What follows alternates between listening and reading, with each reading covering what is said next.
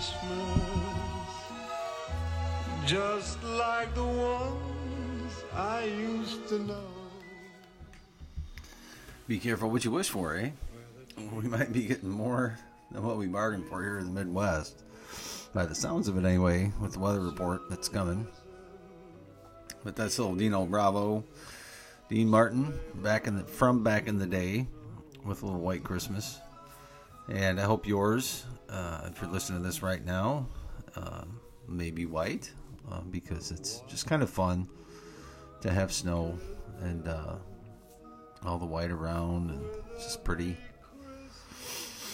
And at least before Christmas, for whatever reason, I'm kind of sentimental like that and enjoy a white Christmas. We haven't had one, at least where I've lived, I want to say in the last 5 to 6 years or so. I can't remember the last one that we had. And here we go. This year, we're going to have one, I think. It's going to be cold, too. So it'll be interesting how that plays out. But this is Ehud, son of Dennis, coming to you live from the Middle West of the divided states of America, and to the republic for which it stands, two nations under God, quite divided, but liberty and justice for some. You can reach us at It's a Religion, Ehud at itsareligion.org. That's Ehud at itsareligion.org. And we are here to spread the word of God, to spread the good news, to encourage you in your faith. We are actually reading through the Bible right now, the truth of God, the Word of God, the only thing that we really can trust in this life, because the rest of it is going to be developed and put forth by sinful men. And we have seen that quite a bit the last few years in this country and all over the world. We've seen sinful men try to circumvent the truth, try to push vaccines instead of things like ivermectin that would help heal people, without taking a gene-altering drug.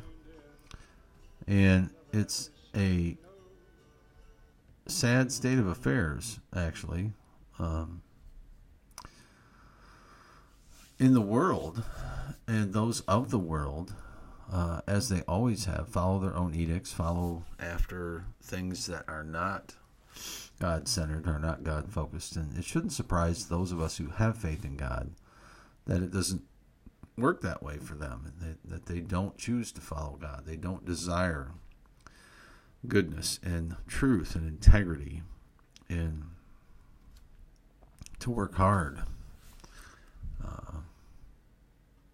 There's a lot of folks that basically want to use the system at this point, want to use the system of governance in this country for their own gain.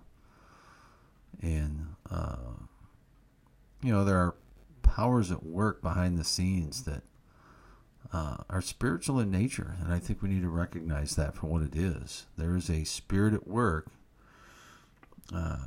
on this earth still that has not been completely banished. It's been removed in the sense that it doesn't have power over you once you put your faith in Christ.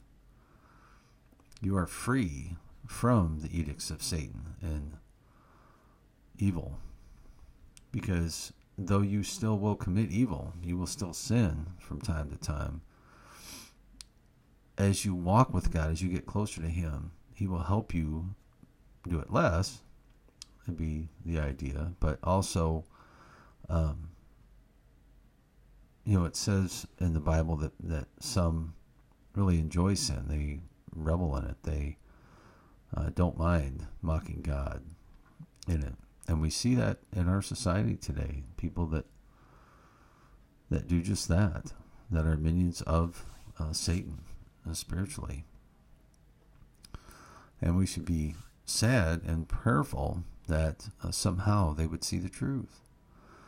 There's only two truths in this world, folks. You have the truth of the Bible, the truth of a God who created you, who saved you from this sin, or everything else. And the chief tenet of everything else is the theory of evolution. You have a lot of false religions out there that hint at the truth in some ways, but ultimately are false in nature, because they don't point to the one true God, the Lord Jesus Christ, who created you, who sustains this whole thing, who makes it possible to breathe every day. And without identifying with that, it's just, we're in a difficult position, to say the least. So, with that, we are reading through the Word of God. We are reading the Bible right now. We started out in Genesis 1:1. In the beginning, God created the heavens and the earth. And we are all the way up to Exodus chapter 4. Exodus is the second book of the Bible. We have gone through the stories of Abraham, Isaac, and Jacob and their families, and how the people group from Israel. Again, we don't talk about race on this show. There's only one race, folks, the human race. And anybody that wants to balk at that, anybody that wants to push back at that, I direct you to the human genome and the fact that it is the same no matter what your skin color is. You might have a slight variation in there, but it's pretty much the same thing. And you are a human being, first and foremost. So stop looking at skin color to determine what you think of people. Now, people have different cultural upbringings. People are from different places in this country, even,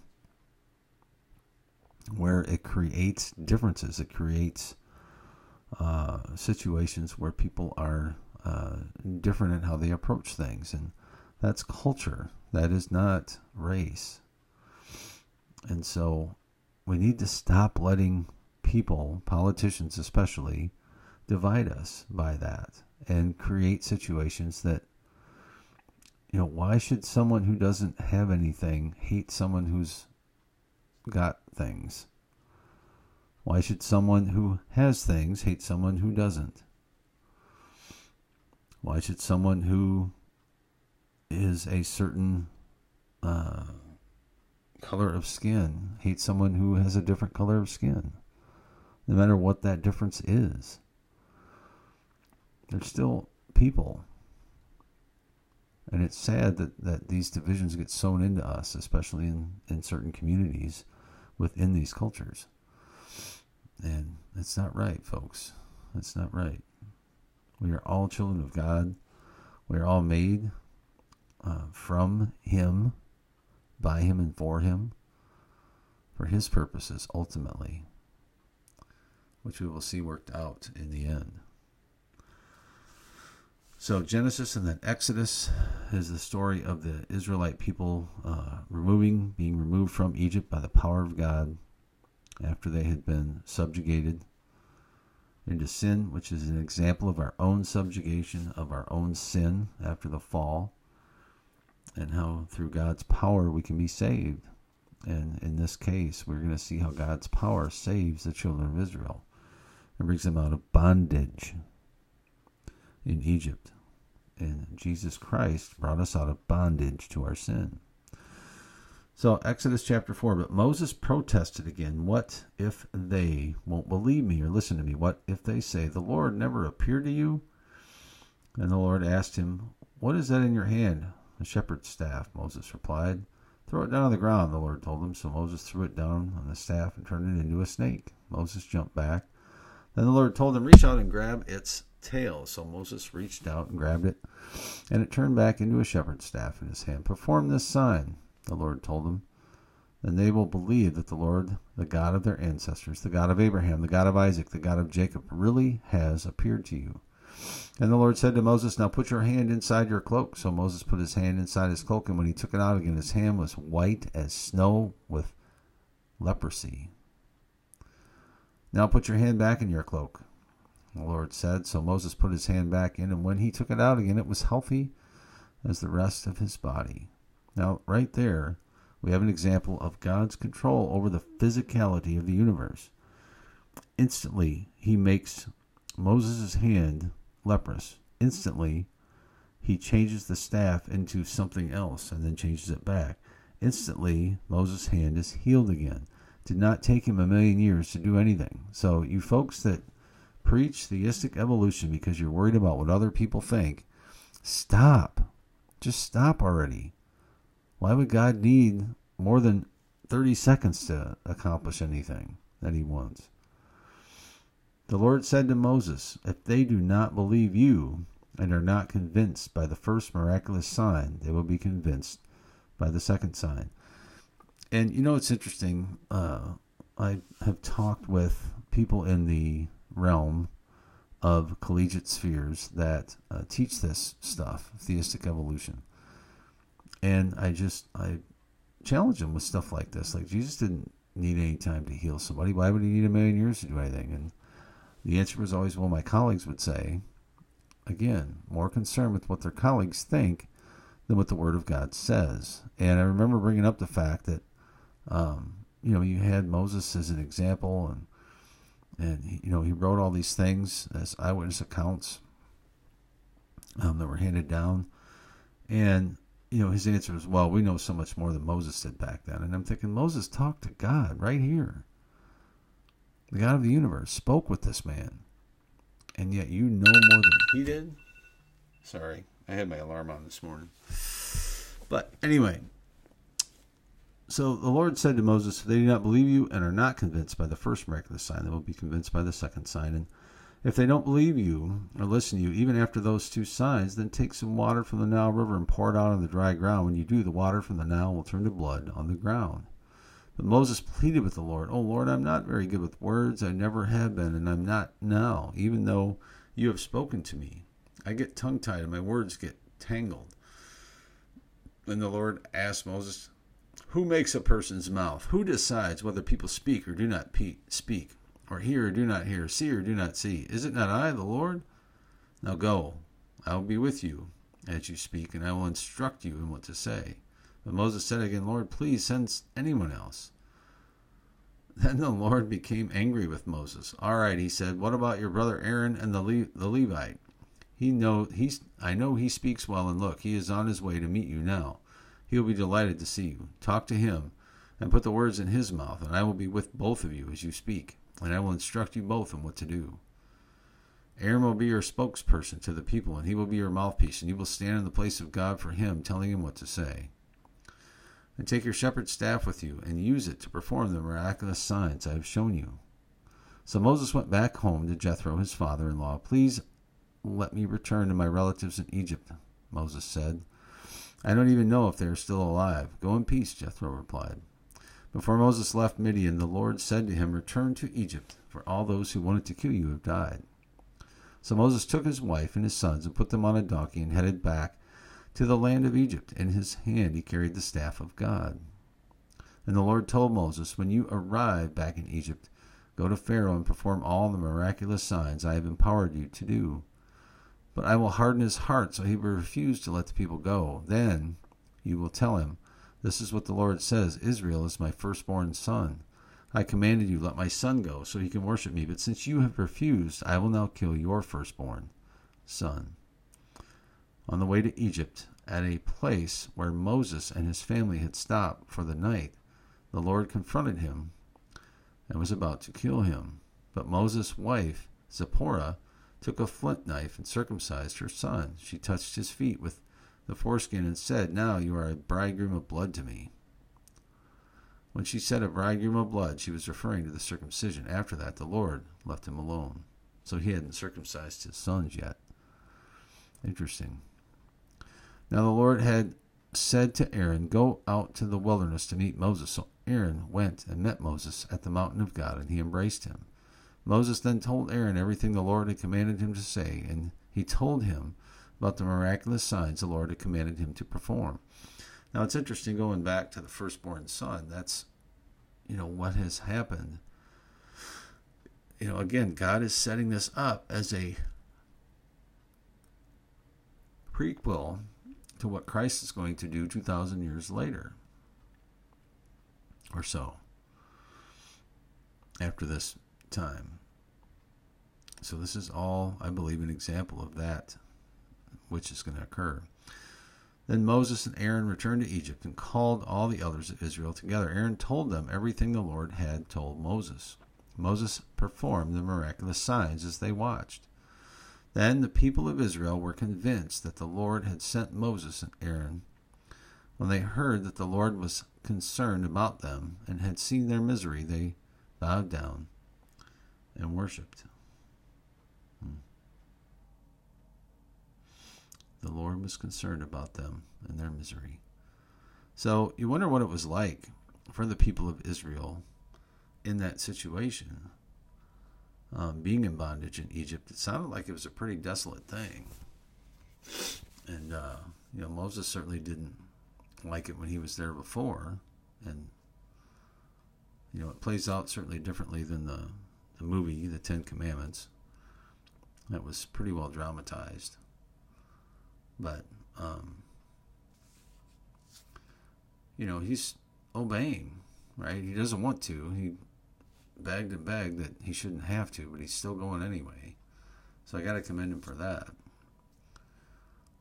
And it turns out Moses is a pretty humble guy in the end, which we'll see later. But they're on a mission to bring the people of Israel out and back into the land from which they came and which God promised Abraham. And there's a whole bunch of people groups living there that apparently God is not happy with. We're going to see that transpire as well. And I wonder how the Lord looks at some of this stuff. I know my wife and I get pretty frustrated with things at times, things that we see and read, and just the hypocrisy of people that claim, they want every vote to count, and then disenfranchise thousands of people in Arizona on the day of, and don't seem to mind, and things like that. It just, the Biden crime family being given the authority of the power of the presidency of the United States because he'd be a yes man for whatever the powers that be that want. To see President Trump be referred to a criminal as a criminal, and yet he did nothing wrong. And on the flip side, you have people like Hillary Clinton done many, many things wrong, and yet she walks around cackling all over the place like it's nobody's business. And, I don't understand how God looks at that and doesn't strike her down. But yet in the Bible it says he loves everybody and wants everybody to come to the knowledge of the truth. So, Lord God Almighty, help me have a heart like yours today, heart for the lost. And forgive me for my poor attitude. I pray you would help me be a better example of your truth, goodness, and mercy. And thank you for the opportunity to do so. In Jesus' name. Have a great day, everybody.